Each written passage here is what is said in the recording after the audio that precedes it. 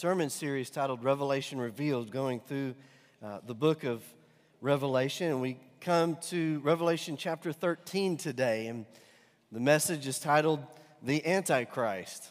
And apparently YouTube already blocked our message, flagged it as inappropriate once. So Jordan got that back up, and hopefully that's working. It didn't like us putting the Antichrist on the web. But today we're going to be in the first half of chapter 13, Revelation chapter 13, and we'll see the beast from the sea that's also called the Antichrist. And then next week we'll be looking at a second beast, a beast from the earth that is known as the false prophet. So Satan, the Antichrist, and the false prophet, these three form what's commonly referred to as the unholy Trinity. In other words, the opposite of God the Father, God the Son, and God the Holy Spirit. Did you know that this coming of the Antichrist, this Antichrist figure, was prophesied some 700 years before Christ was even born? If you've got a finger in Revelation, you have your Bible open in Revelation, put a finger there and turn to Daniel for just a minute, the Old Testament book of Daniel. We're going to look at about 3 different passages in Daniel. In Daniel chapter 9, this figure was prophesied. There's a 70 weeks prophecy about the end times. And we're getting into that period here in Revelation chapter 13. And again, this was a vision that God gave to Daniel 700 years before Christ even came to earth. So some 2,700 years ago from today, this prophecy was given. Daniel chapter 9, verse 24, 70 weeks, verse 24, 70 weeks are determined for your people and for your holy city to finish the transgression, to make an end of sins, to make reconciliation for iniquity, to bring in everlasting righteousness, to seal up vision and prophecy, and to anoint the most holy. There's a time period that God has determined, okay? Verse 25, know therefore and understand that from the going forth of the command to restore and build Jerusalem until the Messiah the Prince, there shall be 7 weeks and 62 weeks. So this was a prophecy about the time that Jesus would come. And the street shall be built again, and the wall, even in troublesome times. And after the 62 weeks, Messiah shall be cut off, which has taken place, but not for himself. And then this turns into a prophecy about the Antichrist. And the people of the prince who is to come shall destroy the city and the sanctuary. The end of it shall be with a flood till the end of the war. Desolations are determined. Then he shall confirm a covenant. This is about the Antichrist. With many for 1 week. That's 7 years. But in the middle of the week, which is where we're at in Revelation 13, this is in the middle of the tribulation, he shall bring an end to sacrifice and offering, and on the wing of abominations shall be one who makes desolate, even until the consummation which is determined is poured out on the desolate. There's a lot more we could do here in Daniel 9 to unpack it, but I want you to understand that this 70th week described in verse 27 is a prophecy about the 7-year tribulation at the end of time. And in that verse, Daniel is referring to the Antichrist and his role in the tribulation. So the Antichrist will rise to power, and he'll make a covenant. In other words, he'll appear to be the leader the world needs. He'll appear at the first half of the tribulation to be the good guy. He's going to fix all our problems. But halfway through the tribulation, he'll break his covenant, and he will be revealed. The truth will be revealed that he is a bloodthirsty world tyrant that is set against and despises the people of God. And that's where we pick up in Revelation chapter 13. And as I said before, weeks ago, it's likely that Revelation chapter 11, Revelation chapter 12, and Revelation chapter 13 are about the same time period, but just from different perspectives, kind of like the Gospels of Matthew, Mark, and Luke, and John. But this is mid-tribulation that we're looking at. And it is a time when evil will be on the rise. It will seem as if evil will win. But we must always remember it is the purposes of God that will prevail. So turn with me to Revelation 13, verses 1 through 3. Let's start off there. Then I stood on the sand of the sea, and I saw a beast rising up out of the sea, having 7 heads and 10 horns, and on his horns 10 crowns, and on his heads a blasphemous name. Now the beast which I saw was like a leopard. His feet were like the feet of a bear, and his mouth like the mouth of a lion. The dragon, that's Satan, gave him power, his throne, and great authority. And I saw one of his heads as if it had been mortally wounded, and his deadly wound was healed. And all the world marveled and followed the beast. That's except the people of God. We'll see that later. Now, in Revelation chapter 11, a beast ascended, if you remember, from the bottomless pit and killed the two witnesses. And here in Revelation 13, we see two beasts. And the first beast comes from the sea, and this is the Antichrist. The Antichrist is pictured as having how many heads? 7 heads and 10 horns. And each of the 7 heads has a blasphemous name written on it. And each of the 10 horns have a crown on them. Now look, we must understand this is figurative language. The Antichrist will be a human being, not some multi-headed dragon monster out of a sci-fi movie.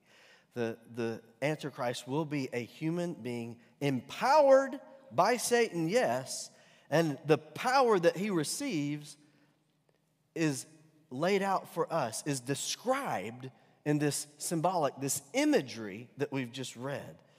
And in fact, again, I've said before, to understand the 66, the last book of the Bible, Revelation, you have to have some understanding of the first 65. And this is another instance where Daniel helps us understand Revelation. So look again, if you were in Daniel before, go back to Daniel chapter 7 this time. And we're going to see how Daniel 7 actually helps us understand Revelation 13. And eventually, when we get to Revelation 17, that will explain it even further. But Daniel 7 helps us understand this imagery of the Antichrist. Daniel 7, beginning at verse 1, it says, in the first year of Belshazzar, king of Babylon, Daniel had a dream and visions of his head while he was on bed. Then he wrote down the dream, telling the main facts. Daniel spoke, saying, I saw my vision by night, and behold, the 4 winds of heaven were stirring up the great sea. The great what? Remember the beast came out of the sea? The great sea. And 4 great beasts came up from the sea, each different from the other. The first was like a lion and had eagle's wings. I watched till its wings were plucked off, and it was lifted from the earth and made to stand on 2 feet like a man, and a man's heart was given to it. Suddenly, another beast, a second like a bear. It was raised up on one side, and it had 3 ribs in its mouth between its teeth, and they said thus to it, arise, devour much flesh. After this I looked, and there was another like a leopard, which had on its back 4 wings of a bird. The beast also had 4 heads, and dominion was given to it. After this I saw in the night visions, and behold, a 4th beast, dreadful and terrible, exceedingly strong. It had huge iron teeth. It was devouring, breaking in pieces, and trampling the residue with its feet. It was different from all the beasts that were before it. And it had 10 horns. I was considering the horns, and there was another horn, a little one, coming up among them, before whom 3 of the first horns were plucked out by the roots. And there in this horn were eyes like eyes of a man, and a mouth speaking pompous words. Again, without getting into all the details of this, let me give you the overview. In Daniel's vision, the lion represented Babylon, a kingdom in time, in history. The bear represented the Medo-Persian Empire, and the leopard represented the Greek Empire. The 4th beast that was different than the others was about a kingdom that would come in Daniel's day. That in Daniel's day, it was still a kingdom to come, and it's still the case in our day. It's about a kingdom that would come. And there are allusions to the Roman Empire, but again, this is about a future kingdom that will still arise. And Daniel chapter 7, verse 23 to 27 gives even more information about this. Just look at these verses and we'll jump back into Revelation. Daniel 7, verse 23. Thus he said, the 4th beast shall be a 4th kingdom. So here it is being explained more. On the earth, which shall be different from all other kingdoms, and shall devour the whole earth. Wow. Trample it and break it in pieces. The 10 horns are what? Here it's being described here. The 10 horns are 10 kings who shall arise from this kingdom, and another shall arise after them. He shall be different from the first ones, and shall subdue 3 kings. He shall speak pompous words against the Most High. So persecute the saints of the Most High, and shall intend to change times and law. Then the saints shall be given into his hand. Does this sound like the book of Revelation? For a time and times and half a time. What is that? That's 3.5 years. Again, it's the time period that we're looking at here, this mid-tribulation, this back half of the tribulation, in fact. Look at verse 26. But the court shall be seated, and they shall take away his dominion. See, his end is going to come. To consume and destroy it forever. Then the kingdom and dominion and the greatness of the kingdoms under the whole heaven shall be given to the people, the saints of the Most High. You see, God's people are going to be vindicated. His kingdom, that's God's kingdom, is an everlasting kingdom, and all dominions shall serve and obey him.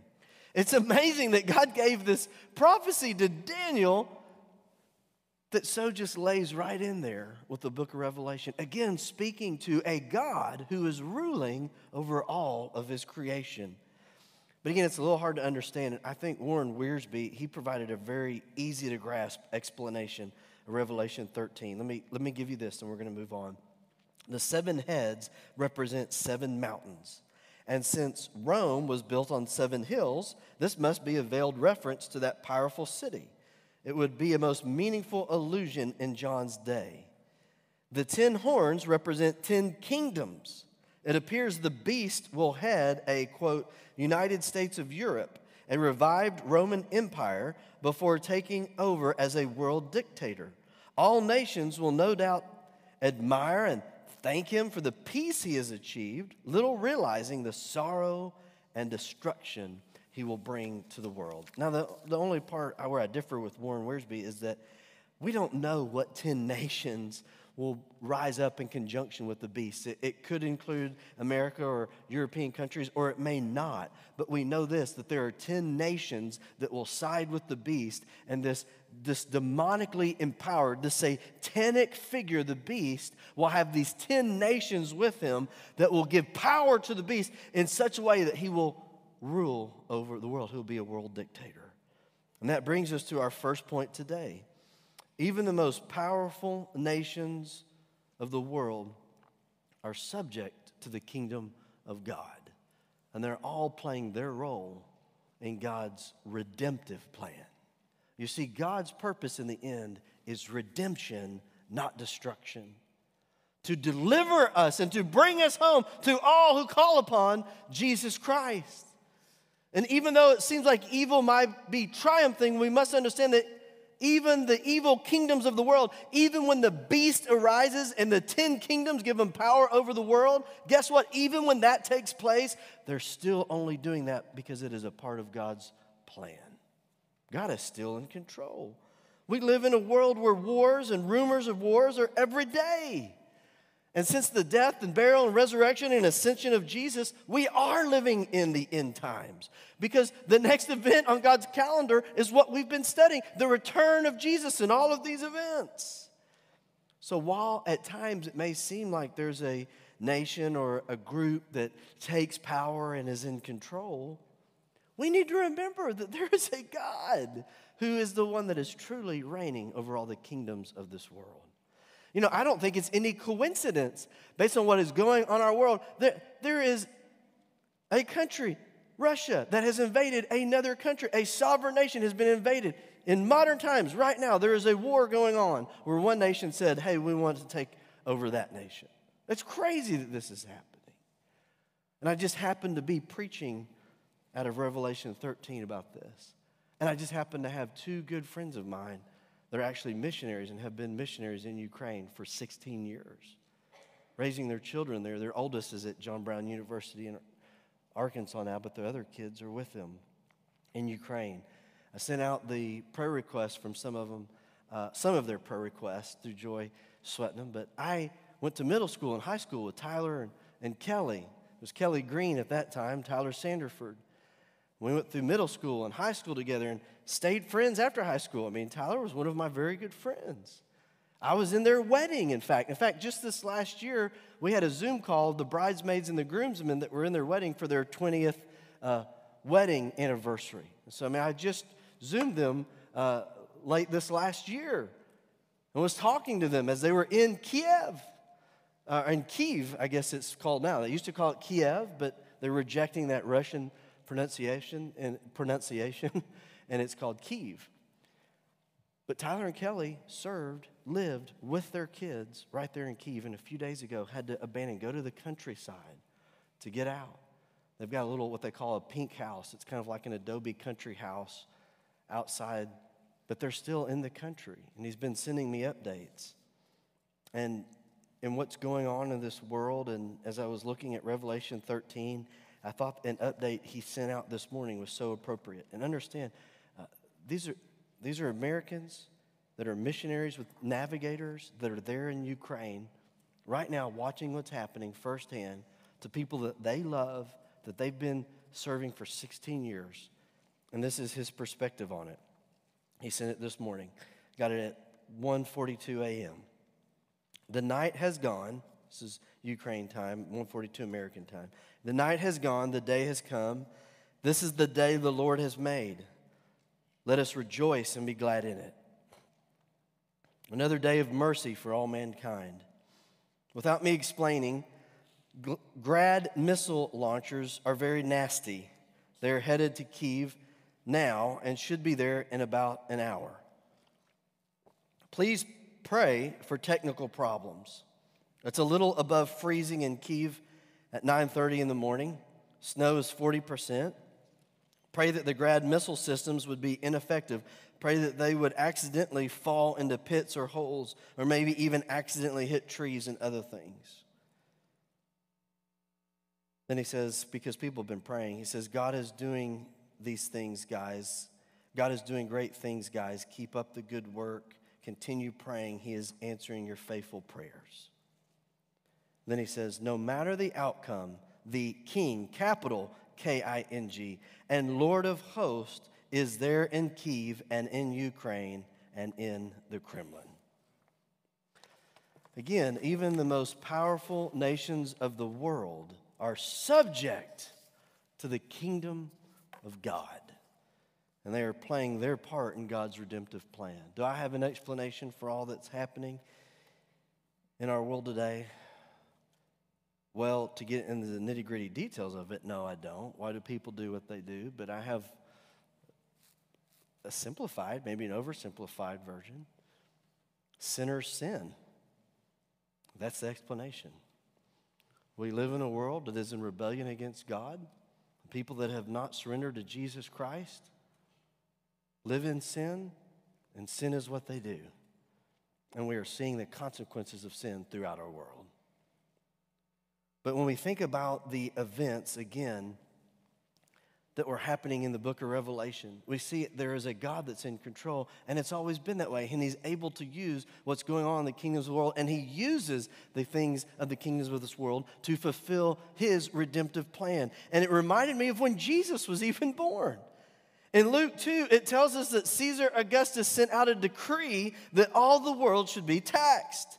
And this decree caused Mary and Joseph to leave Nazareth and go to Bethlehem, where Joseph's family had originated, right? So this decree sent out by Caesar Augustus caused them to go from Nazareth to Bethlehem. But this was not coincidence. God was being in control of the mightiest power in the known world at that time. You know why I say that? Because the Old Testament prophet Micah prophesied that the Messiah would be born in Bethlehem. And so God needed to get Joseph and Mary from Nazareth to Bethlehem, and he used Caesar Augustus to do that. Listen to Micah 5:2. But you, Bethlehem Ephrathah, though you are little among the thousands of Judah, yet out of you shall come forth to me the one to be ruler in Israel, whose goings forth are from old, from everlasting. You see, Caesar Augustus thought he was just issuing a decree in his kingdom to get more money out of his people. He did not understand he was bringing about God's fulfillment, God's will to fulfill Micah 5:2, to have the Savior of the world born in Bethlehem. Again, even the most powerful nations of the world are subject to the kingdom of God. And they're playing their role in God's redemptive plan. But back to Revelation 13:3, there's one more thing about the Antichrist we need to see. Let's just read this verse again. And I saw one of his heads as if it had been mortally wounded, and his deadly wound was healed, and all the world marveled and followed the beast. You know, over the years, people have conjectured as to what this means. I remember when I was younger, everybody said Gorbachev was the Antichrist because he had that big birthmark on his forehead. And people are always doing that. But Scripture does not tell us what the wound is about, and so again, we need to be careful saying things that Scripture doesn't say. But in chapter 13, this wound is pointed out 3 times in verse 3, and then it will be pointed out again in verse 12 and verse 14. So there's some significance to it. And the best I can tell in being safe with handling Scripture is that this is another attempt where Satan, the Antichrist, and the false prophet are again trying to imitate God. Because did you know that Jesus, he's described as having a wound earlier in Revelation? Look at Revelation 5:6. We preached this months ago. And I looked, and behold, in the midst of the throne and of the 4 living creatures, and in the midst of the elders stood a lamb. That's Jesus. But a lamb what? As though it had been slain, having 7 horns and 7 eyes, which are the 7 spirits of God sent out into all the earth. So again, I think this is the Antichrist trying to mimic Jesus. And I think if you continue on, let's read Revelation 13:4. You'll see again that Satan and the Antichrist are trying to mimic God in Christ. Listen to Revelation 13:4. So they worship the dragon, okay, that'd be Satan, who gave authority to the beast, that's the Antichrist. And they worship the beast, that's the earth dwellers, worshiping the beast, saying, who is like the beast? Who's able to make war with him? You see, the dragon, Satan, gives power to the beast, the Antichrist, and the people of the world fall down and worship him. First, that is what Satan loves to do, to steal the worship of God. But second, what the earth dwellers are saying in their worship is actually a direct assault on God. Listen to what they say. They say, who is like the beast? Who's able to make war with him? Does that sound familiar at all? If you read through the Old Testament, you'll see that's actually a theme. That is something that is said of God over and over again. That there is only one God and there is none like him. Let me read you 3 verses just to give you some examples. When God had delivered the Israelites from Egypt, and God had parted the Red Sea and destroyed their enemies. There's the song of Moses in Exodus 15. A part of that song is this, Exodus 15:11. Who is like you, O Lord, among the gods? Who is like you, glorious in holiness, fearful in praises, doing wonders? This is also a theme about who is like the Lord in the Psalms. I'm just going to read to you one. Psalm 71:19 reads, also your righteousness, O God, is very high, and you have done great things, O God, who is like you? One more example, Micah 7:18 reads, who is a God like you? Pardoning iniquity and passing over the transgression of the remnant of his heritage. He does not retain his anger forever because he delights in mercy. You see, in every way that he can, listen to me, in every way that he can, Satan wants to copy, mimic Jesus, and rob you of the worship that is due God. And that brings us to our second point and our final point today, is this: Satan loves it when the nations worship anything other than God. Satan loves it when the nations worship anything other than God. You know what? It doesn't even have to be anything great. Satan will use anything he can to steal away the worship of God. In fact, let's put it on a more personal level, moving from the nations to us. Satan will use anything in your life that he can to steal away the worship that is rightfully to be given to God. Let me put it this way. Satan hates it when we worship God. Satan loves it when we worship anything else. It doesn't have to be something grand. It doesn't have to be something nice and shiny and big. It could be a little ball of lint on the ground. If I will worship that, Satan loves it. Anything that keeps me from bringing the worship to God that is due his name. Satan trembles and the demons of hell shake when a child of God brings worship and glory and honor to God. But Satan rejoices, and hell rejoices with him when a child of God fails to bring glory to the King of the universe. Listen, in your life, Satan's plans are thwarted, and he was reminded of his defeat when you worship God. But Satan rejoices when we're found worshiping the things of this world. Think about it this way. The very first commandment, when God delivered the Israelites from Egypt, and he said, now you're going to be my people, I'm going to be your God, and let's put down some ground rules for what that will look like, so my glory doesn't just consume you, so my holiness doesn't just devour you. Let's put down some ground rules. What was the first one? First commandment, you shall have no other gods before me. It is time for the church to cast down our idols and return to the power of God that only comes when we worship God alone. It is time for us as individuals to quit worshiping the things of this world that will fade away and return to saying, you alone, O Lord, are worthy. It is time for our families and our communities amid a dark world to unapologetically declare, who is like the Lord? There is none like him. It's time for us to push back the darkness with our praise. Let's read the remainder of our passage today, Revelation chapter 13, verses 5 through 10, and then we'll bring it to a close. These verses read, beginning at verse 5, and he was given a mouth speaking great things and blasphemies. Again, this is the Antichrist. And he was given authority to continue for 42 months. Again, that same 3.5 or years or 1,260 days. This is the back half of the Revelation. Then he opened his mouth in blasphemy against God, to blaspheme his name, his tabernacle, and those who dwell in heaven. It was granted to him to make war with the saints and to overcome them. And authority was given him over every tribe, tongue, and nation. All who dwell on the earth will worship him, whose names have not been written in the book of life of the Lamb slain from the foundation of the world. If anyone has an ear, let him hear.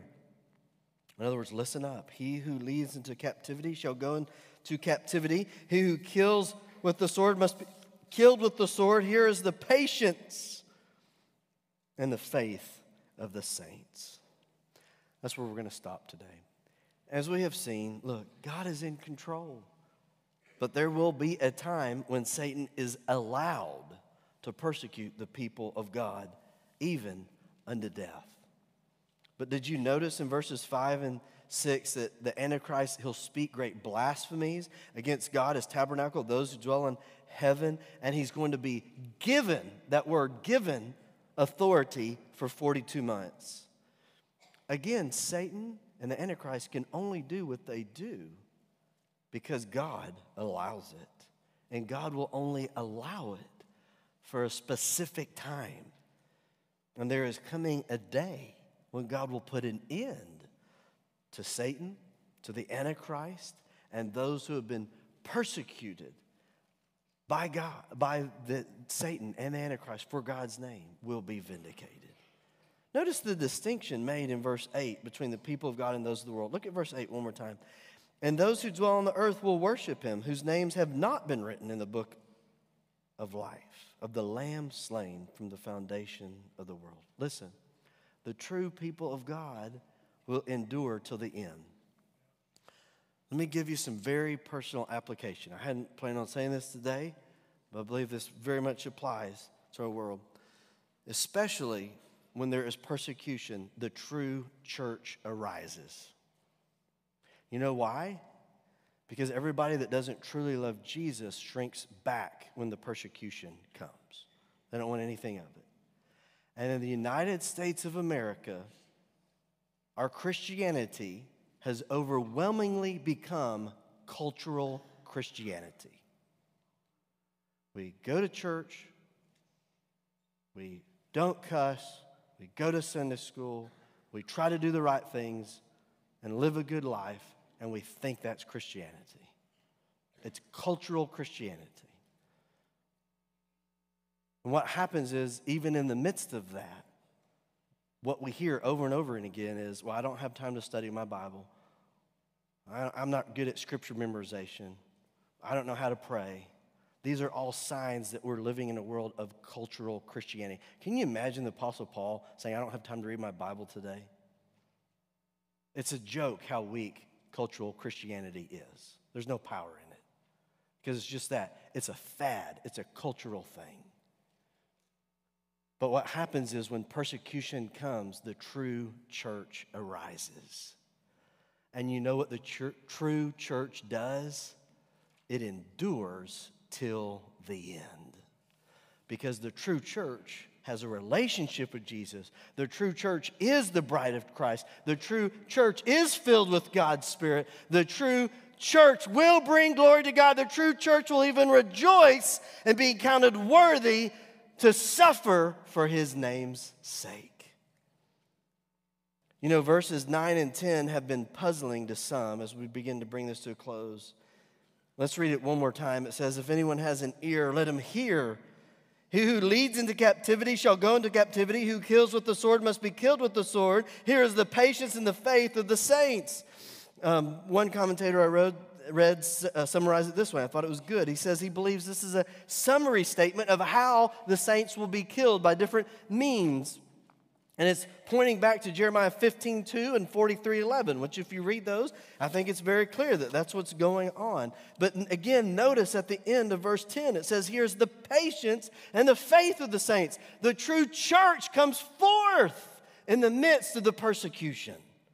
The saints will endure because they know God has more for them than this world can offer. The saints will continue to praise him because they know God alone is worthy. The saints will hold fast to the end because they know heaven awaits. We need that today. Amen? We need our eyes so stamped with a heavenly perspective that we live beyond what this world can explain or overcome, and we do it for the glory of God alone. Would you please stand with me as we bring our message to a close? And I want to invite you to two things. You know, as we preach the book of Revelation, there are some difficult texts like today that has kind of a serious nature, a serious tone to it, doesn't it? And I don't want to come across overly serious or overly harsh, but you know what? If you just take a brief glance at our world, you'll see how serious the day is. This world needs believers that are not cultural Christians, but are true Spirit-filled, Word-immersed, Jesus-loving lights of the world. That's who God's called us to be, to shine bright for him, to shine bright for him. And so two things today. First of all, where are you in your walk with Jesus? Only you can answer this. Only you can do business with God. Are you so consumed with the love for Jesus that you'd be able to even be found rejoicing to suffer for his name's sake? Man, I want to be there. That's where I want to be so wrapped up in a love for Jesus Christ. Well, that's where I am. But second of all, if you're here today and you've never put your faith in Christ, man, we're glad you're here. And we're glad you have an opportunity to move from the powerless cultural Christianity to the Spirit-filled life that comes through trusting in Jesus Christ. And if you've never turned from your way and put your faith in Jesus as the Lord and Savior of the universe, guess what? His arms are open to you today. And his word says this, that whoever calls on the name of the Lord will be saved. That if you will turn from your way and look to Jesus, placing your faith in him, believing that he is the Savior that God has provided, that he has died for you, that he has risen for you, that he is returning one day, that as you call out to him by faith, God will answer you, forgiving you of your sins, filling you with his Spirit, making you a child of God. So again, today, if you've never put your faith in Christ, don't leave here today without taking God at his word, believing upon Jesus Christ, and knowing the power of God in your life. I'm going to pray. We're going to sing. This is a song of response, responding to God, singing his praises in response to his word and what he has said. And I'll be down front. I'd love to pray with you, especially if you're here today and you never put your faith in Christ. Today is the day of salvation. Don't turn away. If you hear his voice, don't turn away, but come to King Jesus. Let's pray. Lord, we love you and we thank you for this time of response to your word. We thank you that you are faithful and true.